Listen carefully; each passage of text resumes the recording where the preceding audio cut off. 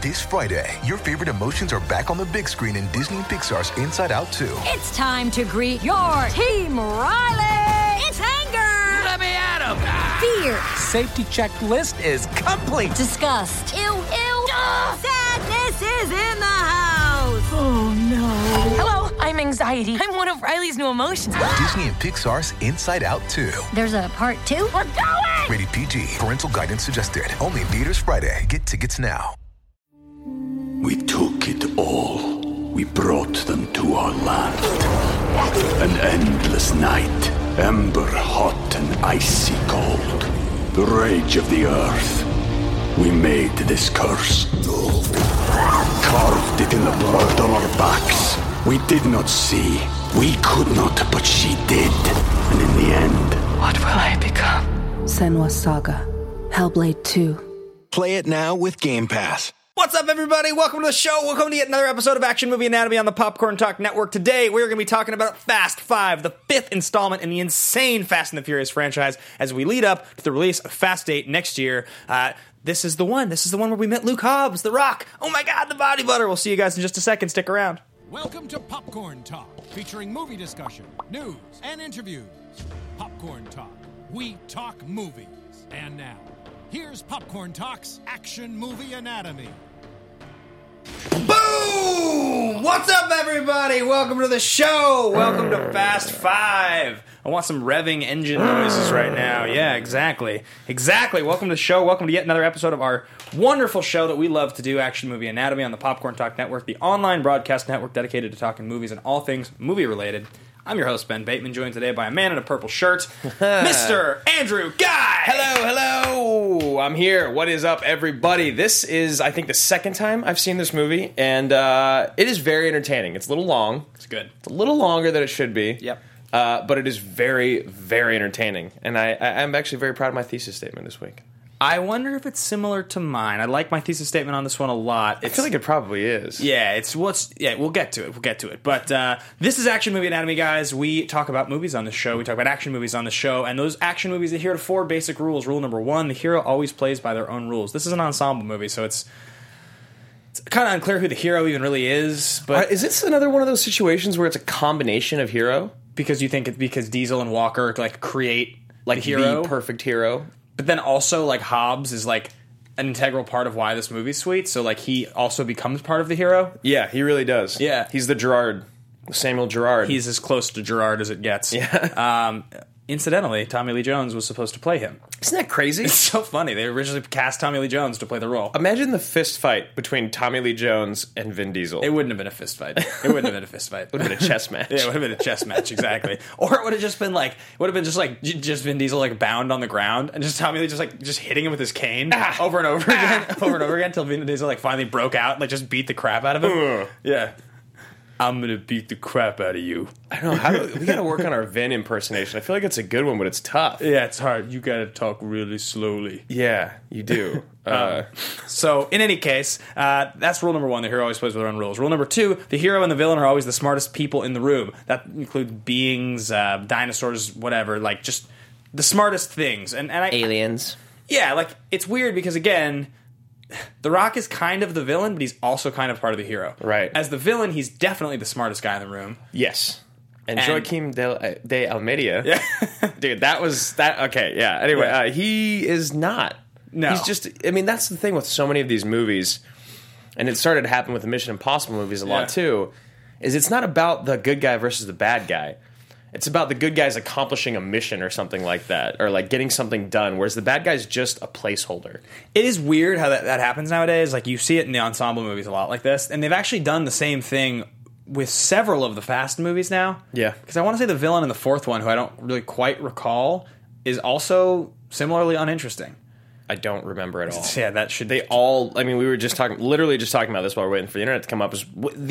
All these movies blend together. Yeah, for sure. And it's really hard. I mean, it's a really... I mean, if you put them all together in a row and you watch 9 hours of Fast and Furious, it would feel fine.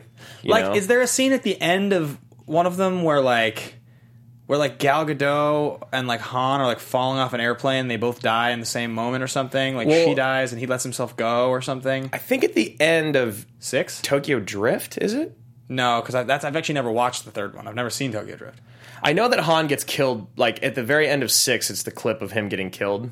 So that they used from, I think, the end of Tokyo Drift. Got it. And that's how they carry on the story over to 7. Yeah. With Jason Statham as the bad guy. Yeah, well, whatever it is, I totally agree with you. I can't remember how this works. The rule number 3 is the movie is driven by a police, military, or political figure. That also could be mercenary. Yeah, I mean, O'Connor used to be a cop. And, you know, Vin Diesel is definitely not really a mercenary. He's just a criminal. Yeah. But then also, like, Hobbs is, you know, he's a cop. So he is. It's loose, but it works. And then, of course, rule number 4, the movie contains a minimum of 1 explosion. Well, these movies have no shortage of explosions. No, they don't. I mean, there's enough explosion in The Rock's biceps in this movie. Dude, he is so jacked. Yeah. It's incredible. It's unbelievable. It's beautiful. It's really amazing. It's really just like when you watched Arnold back in the day, like to go from Commando to this movie. Yeah. And then you see how, I mean, because he's insanely huge. Yeah, he's just like... We took it all. We brought them to our land. An endless night, ember hot and icy cold. The rage of the earth. We made this curse. Carved it in the blood on our backs. We did not see. We could not, but she did. And in the end... What will I become? Senua's Saga. Hellblade 2. Play it now with Game Pass. He's like so roided out. It's just like you're like, you people don't look like that. And it's great because like him and Vin Diesel go hand to hand, and just because for some reason Vin Diesel has massive arms, it makes it look like it's a real fight. Even though Vin Diesel's just kind of fat, right? But he has like nice arms. Yeah, but he's just like. It's not even that he's fat. It's he's just like a slab. It's just that The Rock is like he looks like Adonis, and like The Rock is just like it's like unreal. But I have to wonder like, will there be a moment in my life where I ever get to interview The Rock and he just cops to the roids? Like I hope that there's a moment when he's the like roids. Yeah, with a big smile. 20 or 30 years from now, when like The Rock is like sort of like winding into that second phase of his career, he's like in his 60s or 70s. Kind of like what Arnold did too, right? Because Arnold admitted it. Yeah, he's like pretty open about it now. I want to just be talking to The Rock one day and just be like, oh my God, let me tell you. I was on so much horse. Dude, JK, him and JK should have a bicep off. Yeah, Simmons. He's got to be on HGH. He's got to be. He's like 60. Yeah, but looks amazing. Simmons is actually getting help from The Rock's personal trainer. There you go. Yeah, not surprising. There you go. So those are the 4 rules of Action Movie Anatomy. Of course, I'm the host, Ben Bateman. You can find me at Ben Bateman Media on Twitter and Instagram. And Mr. Andrew Guy, where can the folks find you? You guys can find me at Andrew Guy on just Twitter. Just Twitter. Yeah. And, of course, the podcast itself is also on Twitter. We have a Twitter. It's at AMA Podcast. And you guys have been interacting with us quite a bit. We've done like a live poll thing every week where we've introduced something at the top of the show that we want people to throw at us for the end of the show. And I think we've been getting your guys' pitches for movies. We have 2 that have already been thrown at us the last couple of weeks that we're going to pitch at the end of the episode. Yep. So stick around for that because if you go follow us on Twitter, you'll be able to vote on which of those 2 movies you'd like to see and have some say in what's going on. I think what I'd like to have people pitch... You guys will notice sometimes we'll introduce new segments to the show. Aha! I like this. I like where you're going already. We don't do it often, but sometimes we'll come up with something new and maybe change out something old. We like to keep it fresh and interesting. So what I'd like to do is, at the end of the episode, we're going to take submissions for new segments. And that can be... We'll kind of explain it again at the end of the episode, but we'll call to it, and you guys can either tweet them at AMA Podcast, or you can leave them in the comments on YouTube. Whatever it is... you can even name the segment. And honestly... Yeah, and we'll keep it. Probably keep the name if we think it's really awesome. And if you guys do post it in the live chat, just know that we may not see it in the live chat. Hopefully I'll see it, but if not, make sure to get it on the comments on YouTube or on the Twitter because we don't want to miss a good idea. Yeah, absolutely. So without further ado, let's get into the trailer for Fast 5. Yeah, because we've been doing this show for a while, and some of the segments are getting a little stale. Sometimes they're just some segments fit some movies better than others. You know, exactly. Wait, what is this? Doesn't look like Fast 5. Oh yeah, that's. It's all of it. Are you crazy? Do you know whose money are you stealing? We ain't stealing. We ain't stealing. What movie is this? All right, listen up. The men we're after are professional runners. We find them, we take them as a team, and we bring them back. Never, ever. Yeah, that might be my favorite line. Yeah. Above all else, we don't ever let them get in the cars. Yeah, that's a sweet line. It's excellent. Home sweet home.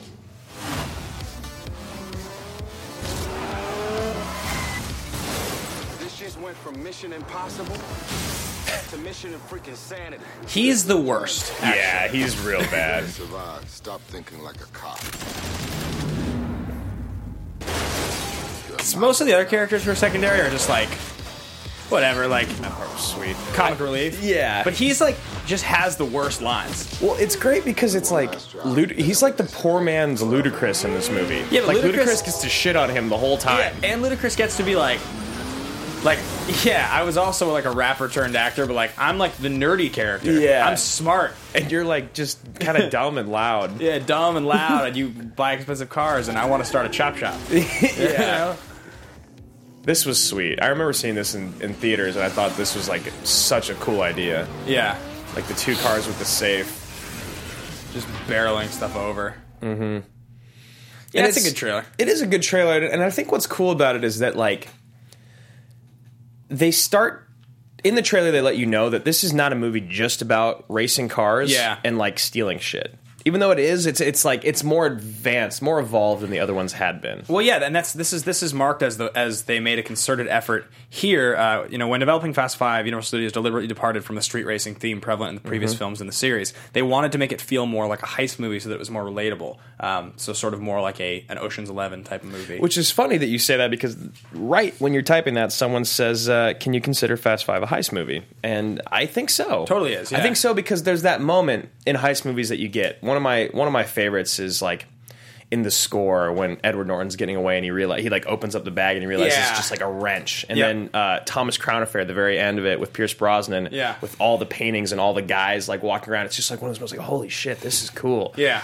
And I had that moment watching when they do the switch out with the safe under the bridge. Yeah. Because it was just real quick and subtle and it wasn't over dramatized. It was just like, you got 10 seconds, boys, make it count. Yeah. And then this whole thing changes and happens. And then, of course, the beautiful Gal Gadot driving away. You know what I've heard is actually that it's pronounced Gal Gadot. Fuck.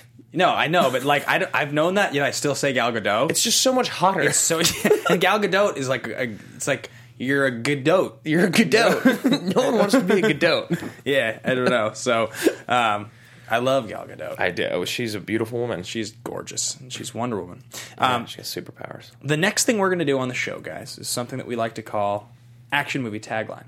So this is the thing where we come up with a tagline, something you would see on a box at a movie store, or sometimes like a little blurb. Maybe if you were like looking stuff up on Rotten Tomatoes and it gives you like the 1 or 2 sentence little like blurb of what it is. Right. That's like kind of what we do here, because we used to call this tagline as if this was actually a quote you get on a box, which was like a slam bang action thriller. Yes. But usually they're longer and sillier than that. So this would be like if we wrote a review and the log line is what this is. I think that's kind of more what these feel like. Right? Is that what we're doing? You want to do it? You don't want to do a sequel this week? Oh, we're going to do both. Oh, we're going to do both? Yeah. Oh, I love it. Oh, I'm getting that you don't have a tagline. Oh, I've got a tagline, man. I've definitely got one coming. I'll do my tagline. Yeah, I'm going to write mine. Yeah. We're also going to be doing the spinoff this week, which is another segment that we've started doing. My spinoff is so sweet. Is it? It is so sweet. I'm fucked. Yeah. All right. Action movie tagline. 5 times the action. 5 times the body butter. Dwayne Johnson rocks the house and gives birth to Luke Hobbs. Didn't know you could be the mother and the father. That was really good. It's pretty good, right? Yeah, I don't. This is tough. I can't. I'm gonna resign this week. Yeah, yeah. I'm gonna do it. You're not gonna improv? I'm not gonna improv it because that was so good. Mine's just gonna be more embarrassing than not even having it. Well, so let's continue down the road. It starts with buckle up. Yeah, that's all I have. You got that. I wrote it and then crossed it out because I've used it before. If it has to do with a car, we say buckle up. We say buckle up. Get ready for the ride of your life. Get ready for the ride of your life. Yeah, exactly. All right, so that's action movie tagline. We're going to continue down the road with the games we like to play here, guys. We'll be getting to thesis statement in just a second. But first, what we're going to do... You know what? We'll save it. Spinoff comes a little later. So we won't get into thesis statement right now. All right. So thesis statement, guys, this is something we've been doing since the very beginning of the show. And if you're watching or listening for the first time, this is kind of the moment where you think about this movie on the grand scheme of this movie and what it really means, and also your biggest thought about it. So, is this the greatest of something? Is it the first of something? Is it the only something? The way that you would describe this movie, it's your thesis statement. How would you sell this movie to someone and why this movie matters? Hey. And what's up? Fernie. He's in chat right now. He's in chat? Fernie, you're in chat. You're supposed to be sitting here in the studio with us, buddy. It was because this guy, he's like, he goes, she is so hot when we're talking about Gal Gadot. And he goes, more so in real life. And I was like, wait, who the fuck has seen Gal Gadot in real life? And I looked closely.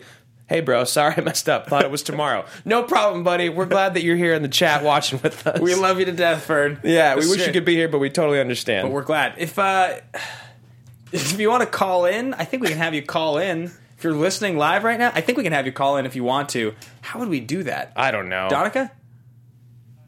Just got to dial in 424. Actually, wait, hold on.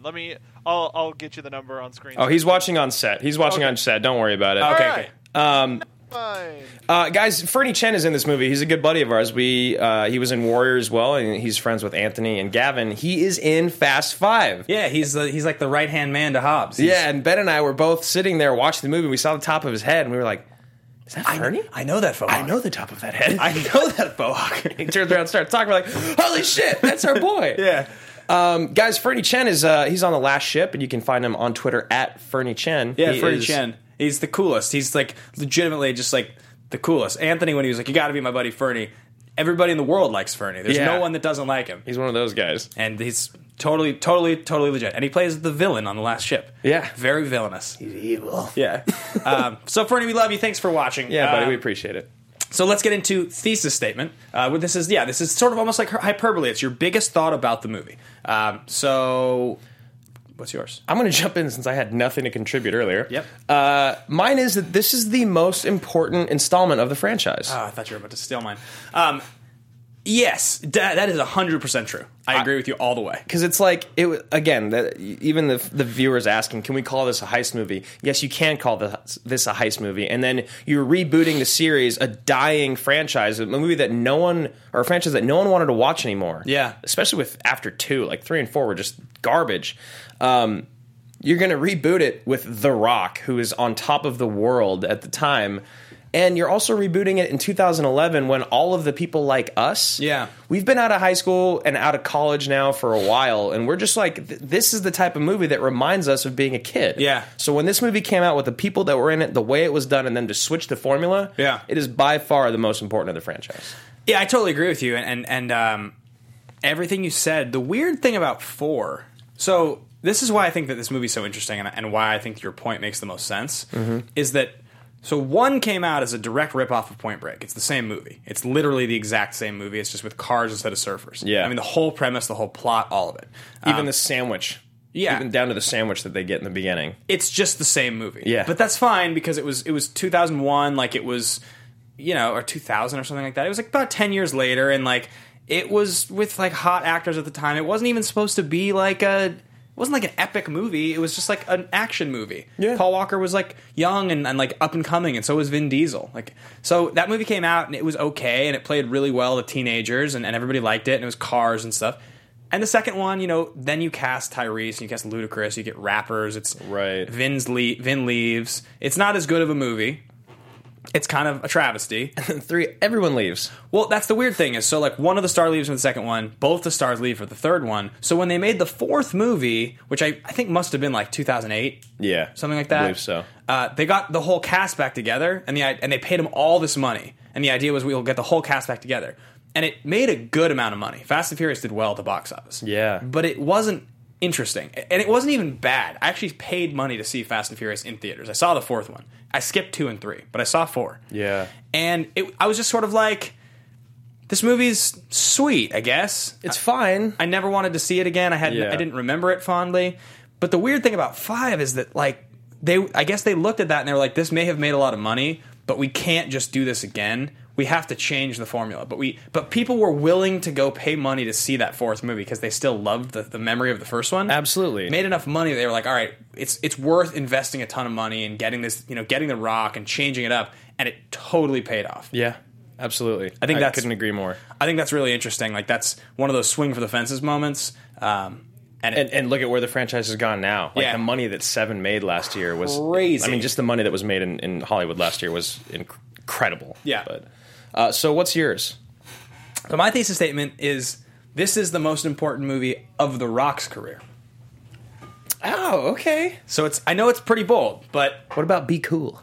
So here's my defense, right? And I read an article from like 3 years ago, 2 or 3 years ago, and it was about The Rock's career and where he was at the time of the article. And they basically were sort of like, The Rock was this incredibly charismatic wrestler. You know, he had played football. He was always that guy that was like the most charismatic or engaging part of a movie in the mid 2000s. He was in movie after movie after movie, but like the kind of roles he was getting and the kind of things he was in, it was never quite like The Rock had his own movie and that movie was really good and it made a ton of money and he was like, it was like he was perceived as an A-list movie star, but he wasn't actually a movie star. Like Walking Tall, for instance, movies like that are the things he was making. Right. They were all like kind of B movies. So prior to this movie, it was like, okay, so they cast him in this movie, and I think everybody can pretty much agree that The Rock is the best part of this movie. Like, pretty like, yeah. It's like pretty indefensible that like to have any other opinion. Like he's sweet. He's just the best. He's engaging. He's charismatic. Yeah, exactly. He is exactly what you expect when you say The Rock. Yeah, I walked out of this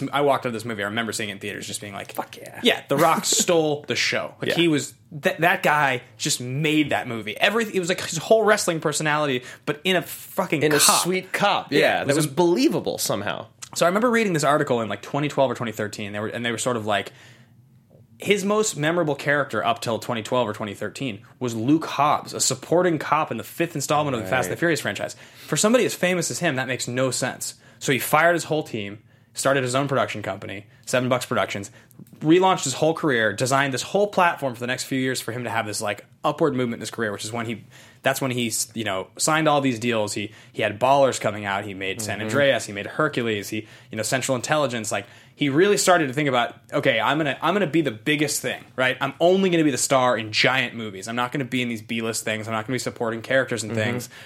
And he did, and he changed it. And now The Rock is a brand. He's about as famous as an action star, movie star, as anyone in the world. Like, absolutely. And isn't it crazy that you can be as big as The Rock was in 2011 and still have to try that hard to rebrand yourself as a real, like, credible talent in this business? Yeah, like The Rock is to action movies now what like Leo is to drama. Yeah. Like there's I don't think there's anybody who is on his level right now, because they would be the guys that like had that moment have been added to this franchise now. Like Statham was like on that path, and he just got added to the franchise. Like The Rock is the guy. He's totally the guy. Yeah, I couldn't agree with you more. I think that's a very good thesis statement. I know that the audience agrees as well, because they said it in here, and it's true. Because if this movie wouldn't have happened for The Rock, his career it could have gone up or down in 2011. And it skyrocketed instead of going to the ground. Yeah, it's crazy. We'll show the box office clip later. You can sort of look at all of his highest grossing movies and see there's like 85% of them happened in the last 4 years. Yeah, there's a few of them like movies he was in, because you mentioned Be Cool, which is that's a movie that that was honest, I've never seen it. Have you seen his scene in it? No. Oh my god, I know everybody always references it. It's supposed to be hilarious. Yeah, people always talk about it like it's one of the funniest things he ever did. It was because it was the first time that he made fun of himself in a way that was not only just like completely vulnerable, but it was fucking hilarious. He played like he was like a monologue. He did the Bring It On the duet, scene. right? Yeah, but he's like, I'm going to rate it as a monologue. He does both voices, and it's just amazing. The commitment is amazing. Yeah, The Rock.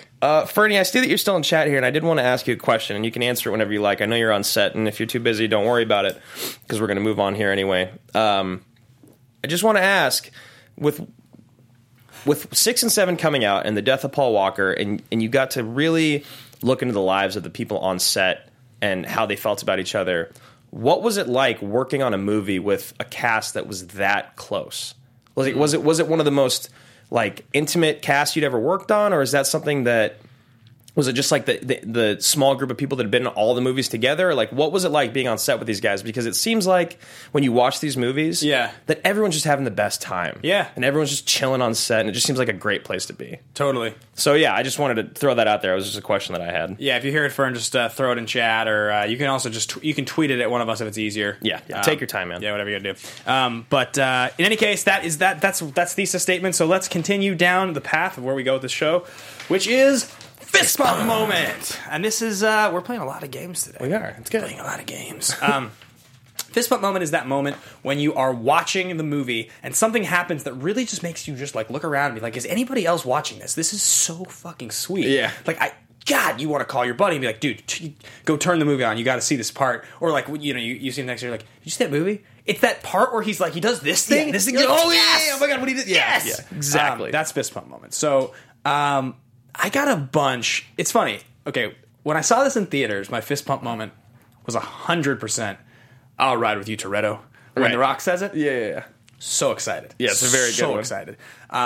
But watching it again last night, it's even before that. It's the scene where you know, The Rock's whole team, Fernie included, gets gunned down, and they save The Rock, and he's like looks up at Vin Diesel, and they do the arm thing, but they do like the arm lock, the arm shake, it's the arm shake. And I was like, yes! I totally had an actual fist pump at that moment. That was even more for me than I'll ride with you, Toretto. But those are the two. That's a good one. You know our buddy Chad over at the West Side? Yeah. That's the only way he shakes hands. He does the full arm shake. The arm shake. Yeah, he's the only one that I know that does that.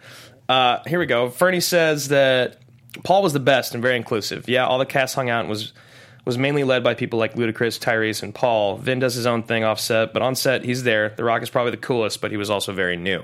Yeah. Which is kind of funny to think about The Rock being super cool, but kind of like tentative around people.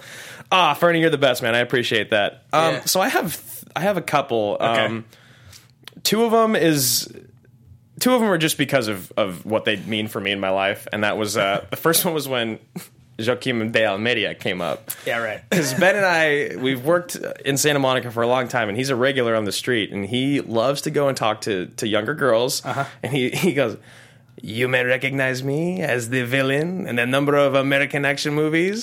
So when I saw him pop up, and I was just like, oh, fuck yes, this is the best. This is the best. I don't think I had met him yet when I saw this movie. I think I must have met him a year or two later when he used that line. And that was like my favorite. That was my favorite line. I think he's used the line on me twice. It's a good line. I don't think he remembered that he met me the first time because he was wasted both times. Right. But that's clearly his go-to. It is. I mean, Desperado. That's what I remembered Clear him from Present first. Danger. Yeah. The other one was when I saw Fernie, because that just cracked me up. Yeah. My third one was when is Gal Gadot driving the truck away? Yeah. Looking super hot because not only is she gorgeous and she looks completely out of place driving that dump truck. Yeah. But it's like Schwarzenegger as Mr. Freeze in the scientist jacket. Yeah, exactly. But I'm a sucker for that moment when you realize the heist, what has changed, what has happened, because The Rock's opening the safe at the same time, and so that's my fist pump, my real one. That's awesome. Yeah, this movie was definitely full of them. So moving on, we will get into breakdowns, star profiles, a little bit of the what's going on with how this movie was made and the guys involved. We're going to breeze through it a little bit because we're a little limited on time today, but. We will touch on this stuff quickly. So, looking at their two careers, Vin Diesel this was a funny moment in Vin Diesel's career, right? Because one of the major reasons that Fast and Furious in 2009 was such a big deal was that he had taken a pretty serious break from acting. He sometime in that talking about Walker? No, about Vin Diesel. Oh, Vin Diesel, yeah. Because he's in that movie Find Me Guilty in 2006, which I want to say is a Sidney Lumet movie. It's like a weird satirical, like kind of comedy, but like it's not really a comedy. It's just an odd movie, right? Because he did try to be a real actor for a while there. Yeah, and there's movies in the years before Find Me Guilty, like 2003 and 2004, when he decided not to come back for the second Fast movie. But then you'll notice there's this break. There's Babylon AD in 2008, which I don't know if you ever saw. Yeah. It's appalling. It's atrociously bad. One of the worst movies. When I was younger, I kept getting confused with Battlefield Earth because they were both so bad. Yeah. And the names are kind of similar, but that movie's really bad. There's a period Jupiter Ascending. Yeah, there's a period in time when my buddy Teddy and I used to go, I've said this on the show, we would go on Saturday nights to go see the worst movie of the week with the highest expectations. We did this for a solid year and a half, so there's like a lot of bad movies in there, and Babylon AD was definitely in that mix. Yeah. We saw it one Saturday, and I remember just walking out and like it was like hilariously bad. Like I wanted to talk to everyone I knew about how hilariously bad it was, but no one else would see it or had seen it, so no one knew what I was talking about. Was there a point when you guys were doing this and you hit a wall and you were walking out of a movie and you're like, we can't do this anymore? No. I think I just left. I moved away from Seattle. That's great. It was too fun. because we would also go to Cheesecake Factory and house like 3 beers and like a giant piece of cheesecake each before the movie. Sounds great. It was being 20 was a lot of fun. It's much nicer than being 28. What I mean is being 21 because I was ordering the beers legally. 100%. Of course, it was of a course. slip of the tongue. So Cheesecake Factory is an upstanding establishment. yeah, they would never serve me beer. I was just misremembering. So then you look at Paul Walker, and like he was in a very different phase of his career. You know, Paul Walker had been gunning for it for like the entire 2000s. Yeah, he was the it guy. Yeah, or one of them. Yeah, right. But the weird thing was that despite the fact that they both had blown up around the same time with like Into the Blue and Triple X, Fast and the Furious, like both of those guys had a great run from like 2000, 2003. They both were kind of falling off. It's because they're just not that great. Yeah, at acting. Walker unfortunately, had a few movies that he turned in some strong performances. Yeah, and don't get me wrong, I love Paul Walker and I love Vin Diesel. Yeah, but it's just tough because you got to remember everyone else that was gunning for it at that time too. Yeah, like Walker, he's in a movie called Running Scared that I remember I liked a lot. That's pretty good, and he has some good moments, dramatically anyway. But I think it's cool that obviously they all took the payday because they got paid a huge amount of money to come back and do in 2009. You know, The Lazarus Project, that's a theater piece, that's a play. It's a very famous play that he made the movie adaptation of. Takers, I like vaguely remember. It was the gang movie, right? Yeah, right? Yeah. Yeah, with a bunch. Yeah, I think Takers, like, it was just one of those things. I don't know. You see this happen to young actors sometimes where they really have like that. They're a rising star, and then you start seeing them pop up in these movies that don't really look like premiere releases. Yeah, it's interesting because all three of them were actually kind of at the same place in their career, except for The Rock was on his way up, and the other two were kind of on their way down. Yeah, The Rock was still like sort of like had that like shiny like. Yeah, anything can happen with this guy because he's so charismatic feel. Whereas, like I think in a lot of ways, people at that point felt like they had seen the best of Vin and Paul already, right? Which obviously the next 3 movies in this franchise completely changed everybody's minds. So The Rock's career, what he was up to was he was in an episode of Transformers Prime in 2010. He was in Faster. He was the driver in Faster. I remember that. He was in You Again as an air marshal, uncredited. He was in The Other Guys, which is one of my favorites. One of your favorites, but comic relief. Yeah. Yep. Why Did I Get Married To? Uncredited. Yeah. And then Tooth Fairy. Yeah. Like that was his career at the time. That was his career. That was all happening in 2010. Yeah. So like. He was just making the wrong decisions. He was just making the wrong decisions, but he was just trying to break through. Yeah. And he just wasn't doing it right. Yep. And it's crazy that this movie, as you said in your thesis, was just, this is it. Because as soon as his Fast Five's over, the next thing he does is he's like in the WWE video game. The next movie he does is Snitch, where I think he's one of the leads in it, and then G.I. Joe. Yeah. Retaliation, where he is kind of like Hobbs of G.I. Joe. Yeah. And then just big movie after big movie. Yeah. What year was that absolutely appalling movie he was in, the follow-up to Donnie Darko? Southland Tales. What year was that? 2006 maybe? Yeah, I think so. I haven't thought about that movie in so long. 2006, yep. That's one of the worst movies ever made. This is the year after he did Doom. He was in Reno 911, Miami the movie. Yeah. He's a quick cameo in the beginning. He's good though? Amazing. You've seen Southland Tales? No. He keeps saying he keeps saying one line over and over and it's like, because pimps don't cry, or something like that. or like there's like some line like that. I don't remember what it is, but right. If anybody in the chat has seen that movie and remembers the line, please let me know. Or please. If you want to just laugh about how bad that movie is, that's great too. Okay, guys, so let's get into, because we did a career retrospective at that moment on Vin Diesel and Paul Walker, we're now talking about The Rock and how important he is to this movie. So we aren't going to be doing recast later in the episode. Just a quick heads up. Recast we're finding is something we want to do more sparingly. We want to save it for certain movies. Yeah. And this one... we've recast this cast before, I think, because we did Furious 7. Yeah, Fernie, take care. Yeah, take care, Fernie. He's going back to filming anyway, yeah. And on top of that, like, it's just, I don't know, it didn't sound that interesting to try to have to recast a big cast, like an ensemble cast of supporting characters. It's tough to recast a cast that started and finished is still the same, over the course of almost 2 decades. So we split up recast into a couple different games. The first of which is The Spinoff. The Spinoff. So this is a new game. We introduced this for the Rock episode, I think. No pun intended.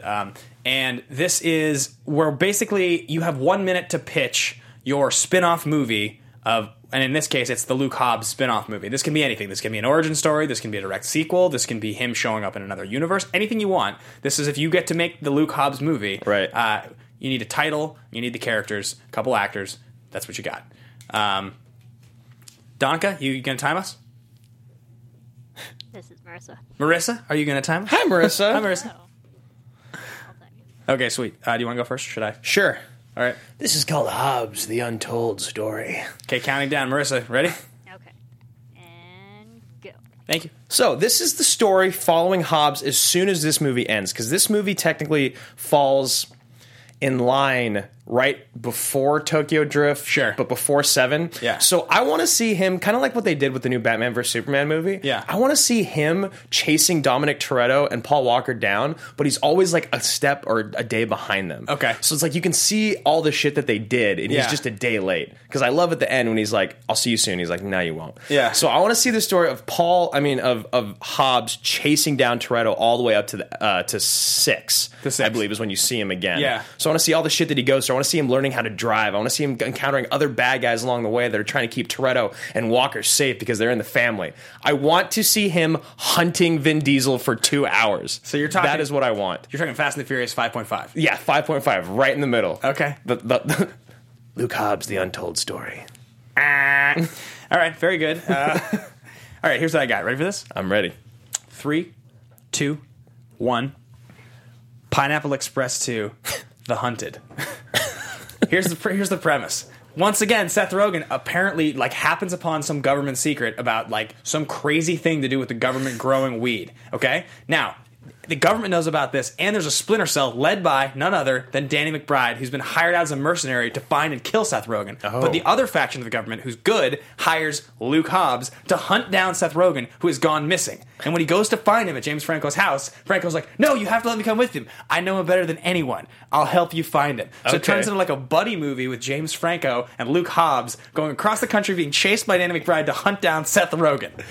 How badly do you want Danny McBride to just be a bad guy in a movie? So badly. That's all you want. That's my pitch. Pineapple Express 2. I hope you guys heard that. I hope you heard how fucking sweet that would be. I would watch it. Because look, the Men in Black 3 slash 23 Jump Street crossover is coming out. Why couldn't you just put Luke Hobbs into a Pineapple Express movie? You could literally put him in any movie with a cop in it. Don't you think that would be an amazing movie? I would watch the shit out of that. It would be hilarious. Incredible. Because The Rock's so funny. He and Franco together would be just brilliant. So. Do you think The Rock can lead... So let's say my movie was real. Yeah. But let's say it wasn't in the Fast and the Furious world. Can The Rock be a leading man in an action drama? Can he do it? It's hard to say, right? Because we keep seeing him try and he falls flat. It's like San Andreas, right? Mm-hmm. Like San Andreas is made a lot of money. It wasn't particularly well reviewed. People liked it, but it wasn't a hit in the sense that it gets remembered as a hit. Yet they're making a sequel because it made a lot of money. And then in Walking Tall and The Rundown, it's just hard to take him seriously as that guy. Yeah, we have to discredit. I know those are bad. Yeah, well, not only that, but we have to also give him credit where credit's due. That he's grown a tremendous amount as a leading man now. So I think so. It's weird. It's just weird that there is that thing like Hercules where he does movies that just don't. That's the one part of his career that still feels like it's missing. Mm-hmm. But whatever. He's still killing it. I don't know. Interesting. But let's talk about production development. So we've gone over a lot of these guys before, and it's a pretty consistent team. The big difference is that 3 and 4 on is where you get a lot of the same people, 4 especially, but some of the people from 3 came back to work on 4 or 5. The guys from those first couple movies, in a lot of cases, aren't still working on them anymore. Yeah, everyone other than Neil Moritz. Neil Moritz, who's produced all 7 of them. Yeah, and I'm sure he's very wealthy. Moritz is a huge producer. Yes. Enormous. I was talking to Evan Goldberg about he and Seth Rogen optioning Preacher at the Preacher premiere recently, and Evan was telling me a story of just being on set and just hanging out with Neil and I think it was in Green Hornet because I think he produced Green Hornet, and apparently just Neil was like, "Oh, Preacher, huh? If I got the rights to that, would you guys make it?" And this is the rights that have been kicking around for years. Right. Huge, tons of money to own it. And they were like, "Yeah, in a second." And he's like, "All right, let's talk about it." Exactly. Yeah. And that's what happened. He made Preacher. That's who that guy is. So Neil Moritz is a total badass. So he has a production company called One Race Films, and Vin has one called Original Film. So those two production companies partnered together as the major producers on this film.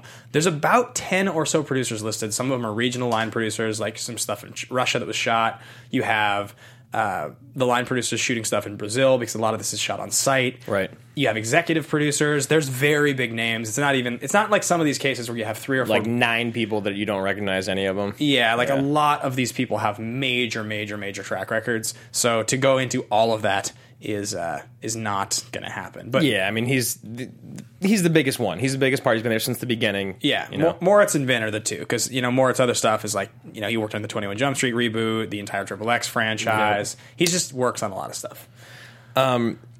It's interesting with these guys that direct these movies. Yeah, because it does give you a different feel, and so because they've gone through was it Wan that did the 7th one?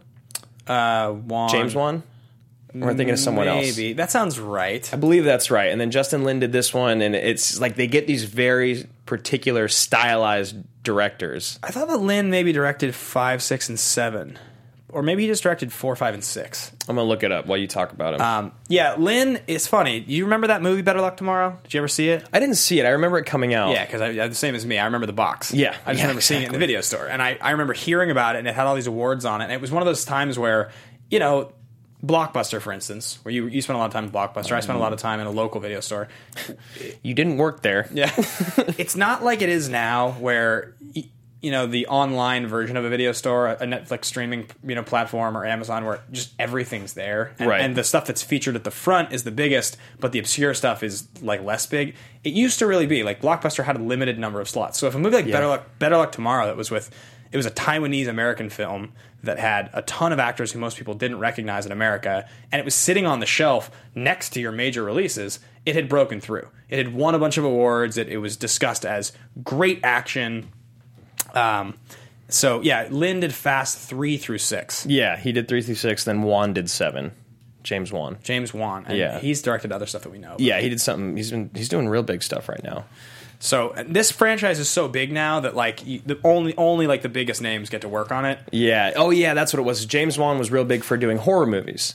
He'd done The Conjuring, Insidious 2, Conjuring 2, Dead Silence, but he's the guy that's doing Aquaman. That's why we've been talking about him a lot. Yeah. Got it. Okay, that makes sense. So I mean, again, like you get a guy that he was just doing horror movies, and then he gets put on Furious 7, and now he gets to direct Aquaman. This is a great example, if you look at the guys involved with this movie, of how much the success of a franchise, and if you get put on a successful franchise, how much your brand gets to grow. Because you jump over from Justin Lin, who, great example, Fast 3 through 6, he directed 2 of the 8 episodes of True Detective Season 2. Now, obviously, True Detective Season 2 wasn't very good. Didn't matter. That was one of the most high-profile shows in the world at the time. Everyone in the world was watching what you were doing. Here's the things he's attached to. Space Jam 2. He's going to be directing Space Jam 2. Yep. He's going to be doing the Bourne sequel with Jeremy Renner, the next Bourne movie with him. And he just directed Star Trek Beyond, coming out later this summer. So, yeah, Justin Lin, I'd say he's a pretty big deal. Yeah, I mean, this is the type of movie... It's not a gimme by any means.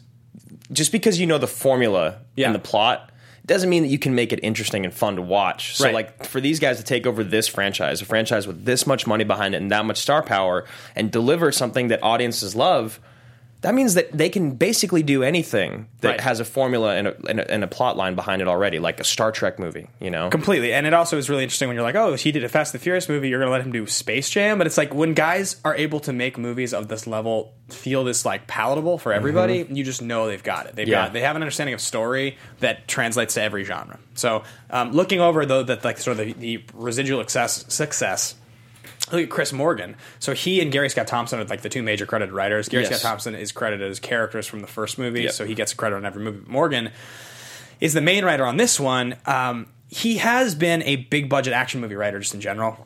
Wanted, 47 Ronin, Fast 3 through 7, and writing 8. But also he's working on a new Conan the Barbarian film. In 2011, though, he launched his own production company, and now he's a producer on the Mummy reboot coming out in 2017. Starring Tom Cruise. This mummy needs to go. If this mummy doesn't get out of the water, it's going to die. We are going to be wrapped up. Which is awesome, because the Mummy movies were fun and stupid. The first one's pretty good. The original of The Mummy is actually a pretty sweet movie, but if they can make it Like, I'm hoping with Mena and stuff that Tom Cruise is going to start taking like a more dark, serious approach to movies. Is there any reboot that seems more preposterous to you for Tom Cruise to be involved with than The Mummy? It's pretty weird. Like, when I first saw that, I couldn't even believe it. That's like baffling. That's like, I think one of the reasons it's so weird is that by the time the first Mummy movie came out, Tom Cruise had already been famous and in giant franchises of his own for like 15 years. Yeah, it'd be like putting Denzel in a Bad Boys reboot. Yeah. Yeah, totally. That's exactly what it'd be like. It's so weird. It's like, I guess I could see it happening. Yeah. But it's like, it's not like Denzel in the Magnificent Seven remake, because that came out before Denzel was a thing. You're right. It's like Cruise headlining The Mummy.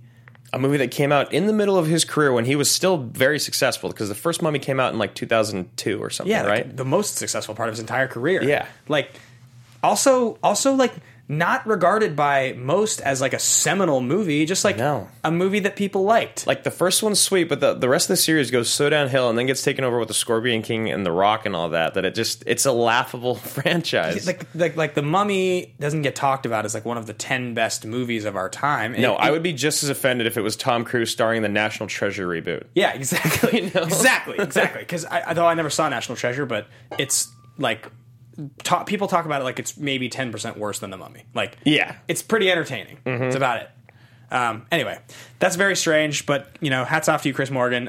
You get to work with Tom Cruise. That's awesome. It's got to be a good time. It'll be great for your career.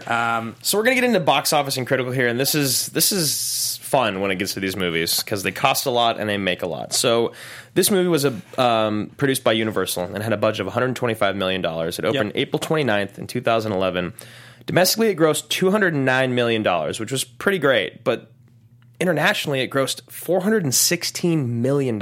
Yeah. For a grand total of $626 million. You wonder if there's some part of them that hired Justin Lin because of his success on Better Luck Tomorrow, and that because he's Taiwanese... I mean, it could be. You could market the director of Better Luck Tomorrow. It's kind of the same. It's like sort of like the John Woo effect in some ways. Yeah, right? For sure. And this movie has mass appeal because it's always these franchises, or in this franchise, they shoot all over the world. Yeah.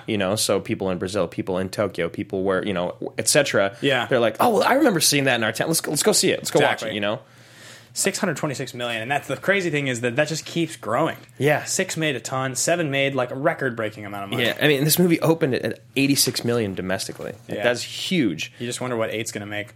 Yeah. 7.3 on IMDb, which is great. It's got a 78% by all critics, 79 by top, and an 83 by audience. Yeah. It follows our algorithm that Those we are have. High numbers. They're very high, and I think 6 and 7 are even higher. Yeah, that's crazy. People, it's funny. This is the only franchise with numbers this high that makes money like this. It's the only one in history ever. I don't think there's even. I mean, that's another good thesis. This is one of the only franchises where it only keeps getting better with each installment. I guess. I mean, I just made that up just right now off the top of my head. So if I'm forgetting something obvious, then I am. But like. I think, like, if you're talking about Marvel as a franchise, or you're talking about the James Bond property as a franchise, or Mission Impossible as a franchise... I guess Mission Impossible gets better as they keep going on as well. 4 and 5 made a lot of money, but not this kind of money. 7 is like the third or fourth... What? No. 7's like in the top 5 highest grossing movies ever made. Yeah, I mean, 3 of the top 5 happened last year. That was World, 7, and Avengers. No, Star Wars. I mean, Star Wars, yeah. Which was just huge. Yeah. I'm so excited for Rogue One. I know. It's going to be great. Let's talk a little bit about these reviews. So you have Stephen Cole, gave it a rotten review from Globe and Mail, said, always preposterous, though never actually silly, knowingly funny without ever being self-conscious. Fast 5 is a passable action flick that will more than entertain its core audience.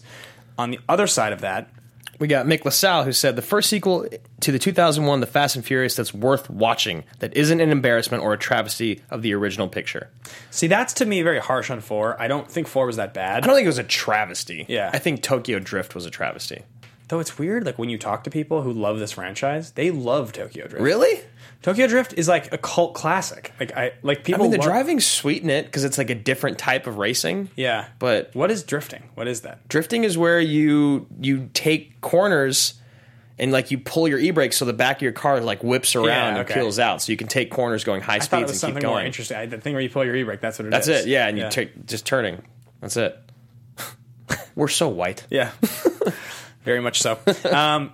Honey, what's drifting? Yeah. The kids are talking about it.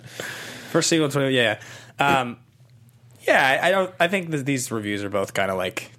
Well, it's interesting. I pulled the first one because it's like it's not even a negative review. No, it's not really. It's actually kind of like lukewarm. Yeah. And then the second one I pulled for that exact reason is because I think it was a little harsh. Yeah, but also like lukewarm. Like it's just all it says is that it's worth watching. Yeah. It doesn't even say it's good. No, it's definitely a good movie. Yeah, this is a good action. Its biggest fault is that it is 20 minutes too long. Yeah.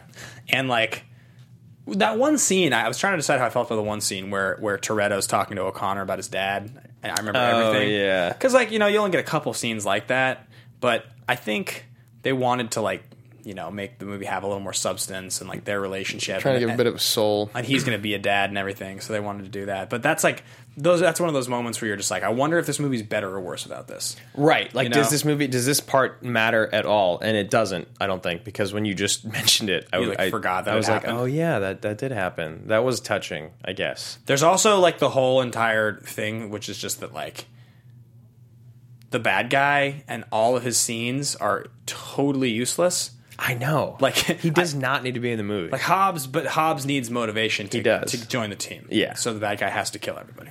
So that's that. Let's talk about favorite line. Let's do it. We kind of alluded to this earlier. Originally my favorite line is when The Rock first meets his deputy, who ends up, I think.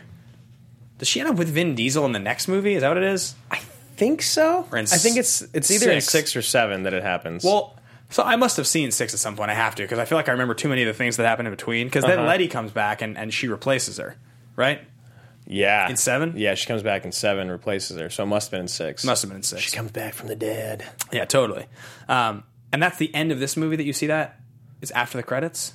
Oh, is it? I turned it off. I did too. I forgot to. I had to go. But I think when I saw it in theaters, But so there's that line when he first shows up and he's like, what do you need? And he says the first thing and he's like, and stay the fuck out of my way. Which is like, that was like my first original. That was my first one. Yeah, of course. And then the other one is that, and we don't ever let them get in the cars. Those are like the 2 lines for me. Right. That one was mine. Yeah. We don't ever let them get in the cars. That was my main one. But the other one was when the safe is flying around and like just hitting shit and killing people, and Paul Walker's like, holy shit. Like, there was something about I was like, yeah, dude, that would be fucking terrifying. Nuts. Pulling that thing at like those high speeds and just flinging all over the place. Yeah, it's crazy. But I like that part. We've got a hero villain ranking to pull up here. We do. I didn't rank Hobbs at all. I didn't. Oh, just because I just didn't. I mean, I don't know. I just didn't do it. Like, I think he's cool. I enjoy him. Like, you didn't rank him because you feel like he isn't good enough, or because of like a Gerard situation? Well, I have Gerard on mine. I know. That's crazy to me. I know. I think I put him directly ahead. You did. Yeah, right? Like, it looks like he is one spot behind Gerard for me. Looks like he's number 20 on the heroes list. I just couldn't say... Oh, wait. This is villains. I put it on villains. Oh, you put it on villains? Yeah, because they're anti-heroes. I guess that's where I put Gerard. Yeah. Okay. Yeah, I just couldn't do it. I don't know why. Like, I do really like him, but I looked at the other people on the list, and I just didn't want to put him on. Jeez, man, he's like one of my. He is in this movie my single favorite part of this entire franchise. He is the best part of other than the quick drag racing scenes with all the pretty girls. He is the best part of the franchise, but I don't know, man. I just couldn't do it. I don't know why. Well, so okay, moving over to where we ranked the film. Top. So you didn't rank, and I didn't rank any heroes. Yeah, we didn't rank the heroes. Although it is interesting to think of putting Paul Walker and Vin Diesel as a team. That I might do at some point. Yeah, maybe. This one, but they're so different. Yeah, I mean, there's like the scenes at the beginning when they're stealing the cars are pretty sweet. But yeah, like that's a cool heist. I know. I really like the pulling the car over. Yeah, that's a cool theory. So it looks like I put this directly behind Under Siege and directly ahead of Kingsman Secret Service. I put it at number 37. And I put mine at 44, directly behind Furious 7 and right ahead of Gone in 60 Seconds. Gone in 60 Seconds. So you like this movie not as much as Furious 7. I didn't realize you liked 7 as much. I just remember watching 7 and leaving and being like, fuck, that was awesome. Yeah. Like, that was a good time. And you know what?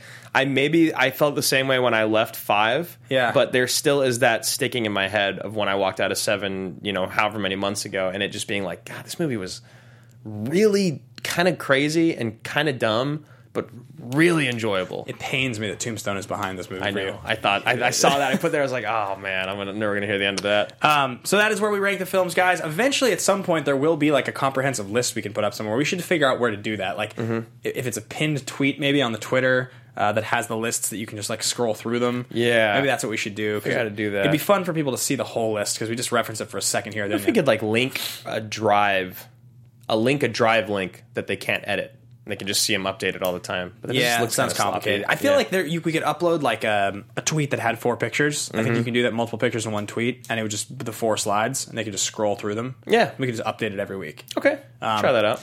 So we're gonna do something new here right now. We don't want to do a recast, so what we decided we would do is 3 actors or actresses that we both thought would be sweet to pitch for future Fast and the Furious franchise movies, because they keep adding people, Jason Statham and Kurt Russell. Just like, who do you think would be an awesome ad? You don't even necessarily have to have a character. It's just like find just a place people for that them. you would like to see in the franchise. So I'm going to start with our boy Gerard Butler. Gerard Butler. He fits. Oh, that's awesome. He fits so fucking hard. Oh, that's great. Right? Yeah, I think he'd be very good in there. Amazing. Just as a bad guy? I don't even know. Maybe just a drunk at the bar. Yeah, he's just an alcoholic in the movie. Maybe he owns a shop, but he's like they go to tune cars up, and he owns a shop. And when shit goes south, he like jumps in and he like helps him, because he's actually a badass, ex-military. Yeah, Ranger Battalion. Just put Mike Banning in these movies. That's all you need. I went with Jai Courtney. Oh yeah, he fits. I just feel like he's the type of person to be in one of these movies, even though I don't really like him that much. So you're doing the thing that I found myself doing repeatedly as I'm coming up with this list, where I was like, yeah, that guy feels like he would fit in the movie. Right. I did the same thing with Mark Wahlberg, where I was like, you put Wahlberg in too. I didn't use him. Oh, that's a good one though, I think. Right. In my mind, I was like, oh, Wahlberg would fit. And then I was just like, but do I really want to see Wahlberg in these movies? Like, do I think he makes them better? Right. And I was like, I don't know if he does. Same with Jai Courtney. It's like, he fits like he feels like these movies. Right. But like, does he make them better? I don't know. I like Jai Courtney, so maybe he does. I don't think he really would, but he was just one of those. He just was the first person that Came popped in my head. Yeah. All right. So this is an interesting one. Sigourney Weaver. So because I think Sigourney Weaver, I like the idea of having like a matriarchal, like powerful female figure who's like some sort of a crime boss, or is like kills one of them or is holding them hostage. You think Sigourney over Julianne Moore for that? They'd both be sweet. Right. Weaver's just really badass. She is. And I just think like I was trying to imagine like a situation where she's actually somebody's mom, maybe, or she's someone's, but like just the idea of her being like, she doesn't ever drive, and then like she has to, she's like really sick. She's like really good at it. Yeah. I like Sigourney Weaver. So this is a weird one, but I want Sam Worthington. He's the same guy as Jai Courtney. He looks exactly. But he's smaller. But the thing is that this guy was on top of the world 6 years ago. They just go as brothers. They're just twin brothers. Yeah. And the third one is the same thing. All 3 of them are the same fucking thing, which is why I want to switch out the third one. They're all buzz cut white guys? Well, the other one's Charlie Hunnam because of it. But instead of him, I crossed him out and I put in Taron Egerton. I want Taron Egerton to be in more movies. You're just going with like muscular, good-looking, buzz-cut white guys. Taron Egerton is not any of those things. He's white. He is muscular. They all he could fit. Shave his hair. They all fit. Well, that's the thing is that like that's with these movies. Yeah, that's the point. That's what you get. Yeah. Okay. Fine. Sylvester Stallone. Yeah, I know exactly. That's the other direction you can go. Is you can make this an fucking Expendables movie. Yeah, that's like what it starts to feel like. Channing Tatum drops the mic. Channing Tatum. I like it. He can do action, but he's funny. Oh, totally. And I love his comic relief. I just feel like he would definitely steal the show, just like The Rock did. Yeah, which I'm fine with. Yeah. Would he be a good guy or a bad guy? I don't know. I want to see him be a bad guy. If he's a bad guy, I have a hard time taking him seriously. Yeah. If he's a good guy, this actually might be the wrong direction for him. This might be like putting Channing Tatum in G.I. Joe and just like he just sucks. Right. He's just like not interesting. He's at his best when he's able to be like handsome but also poke fun at himself. But Sam Rockwell is a bad guy. I love Rockwell in these movies. Yeah, that's a great. That'd be sweet. Yeah, like basically the Iron Man 2 bad guy. Ignore everything else I said. Fair enough. So that pretty much wraps us up. We are going to get into categories right now. Which of the 3 action movie categories does this movie fit into? There are 3 categories: totally ridiculous, totally legitimate, and ridiculously legitimate. Totally legitimate are movies like The Matrix, The Fugitive, Terminator 2. They're very grounded. They hold together extremely well. They're well reviewed, dramatic. There are totally ridiculous movies that like Face Off and Con Air, that are just absurd and laughable the whole way through. And there are movies that are ridiculously legitimate, which are kind of the hybrid category of like really grounded with a couple bits, maybe some drama, some performances, but like kind of make you laugh unintentionally at a bunch of different parts. Right. They tend to be our favorites. That's like Point Break, Speed, Predator, The Rock. Yeah. So which of those three categories is Fast Five? And that's a hard one. It is tough, but you know what? I think I'm going to go back to Stephen Cole's review here. It says, always preposterous, though never actually silly, knowingly funny without ever being self-conscious. I believe, like, I partially agree with that, but I think it knows it's funny and it's self-conscious. Like, I do think it falls in the middle category. It totally falls in the middle category for me because there's too many things about it that are like, there's too many things about this movie that I could go up to the bathroom and come back, or go refill my popcorn and come back, miss something, and it matters. It does not matter. Yep. I missed nothing. But you don't ever find yourself sitting there and being like, God, really? Yeah. Really? You know? Like Gal Gadot, we see her bikini scene and she gets a handprint, and that's how they get it's like, I could just miss the whole scene and it just doesn't mean anything. No, you can totally forget about the scene. You could miss most of the movie and it just continues. So does that make it... It makes it in the middle category. Yeah. Ridiculously legitimate. Because the action's super engaging. The Rock is super commanding. It's fun. It's really fun to watch. It's engaging the whole time. But you definitely tune out at times because it's like, this is... Because you don't need to. It's a little too silly. Yeah. So that's what I would say. All right. We got, I think we got one more thing today. Yeah, it's called... The Pitch. We've been taking submissions from you guys the last few weeks, and we've been polling movies to poll against each other on our Twitter, which is at AMA Podcast. We're going to ask for two things from you guys right now. Yep.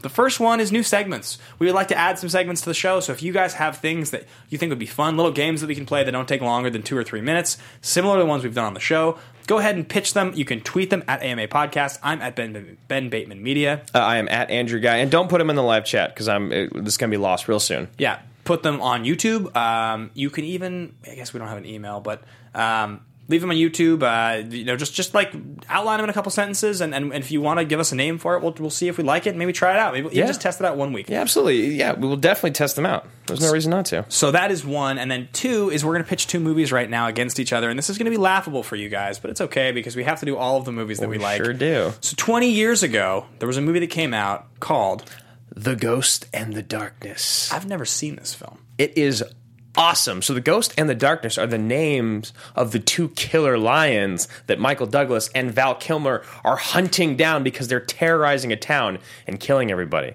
It is awesome. It's a sweet 96 movie. Kilmer's on top of his game. Douglas is still super sweet. And they're just like awesome hunters with killer lions. We're on board with this, even though I've never seen it, because The Edge was such a success. Right. And The Edge is another 90s movie about people chasing an animal or being chased by an animal Right. that's like really under the radar, and it was like maybe the most fun we've ever had on the show. Yeah, absolutely. So I'm fully in. I'm going to pitch another film. And it came out about 10 years ago, I believe. Yeah, just about. I think it was 2006-ish. 2007. 7, okay. This was the second to last. No, this wasn't the second to last. This must have been the next movie he made after Man on Fire, I guess. Yeah, there's dominoes in between. Mm-hmm. Tony Scott made 5 Denzel Washington movies. You guys know how much I love, and Andrew loves, Tony Scott. Love them together. Huge penchant for Tony Scott working with Denzel Washington. Deja Vu, also Val Kilmer. Yeah. So it's Fat Kilmer. And it's Fat Kilmer. So either way, it's a win-win for me. I don't really care. And this movie's actually not great, but very sweet. Like, I'm a big fan of this movie. The last time I watched it, I was like, this movie is just actually sweet. Denzel's at his best. It's better than you think it's going to be. Yeah, this movie, it's Jim Caviezel plays the villain. Jesus. It's sweet. I like it. I enjoyed this movie a lot. It was the first time I saw Fat Kilmer. Yeah. I was shocked. He had been missing for a little bit. Yeah. So yeah, those are the two movies, guys. It's gonna be The Ghost in the Darkness versus Deja Vu. We're gonna put up a poll at AMA Podcast. Go vote. Let us know what you think. And other than that, thank you guys so much for watching, and we'll see you next week. Goodbye.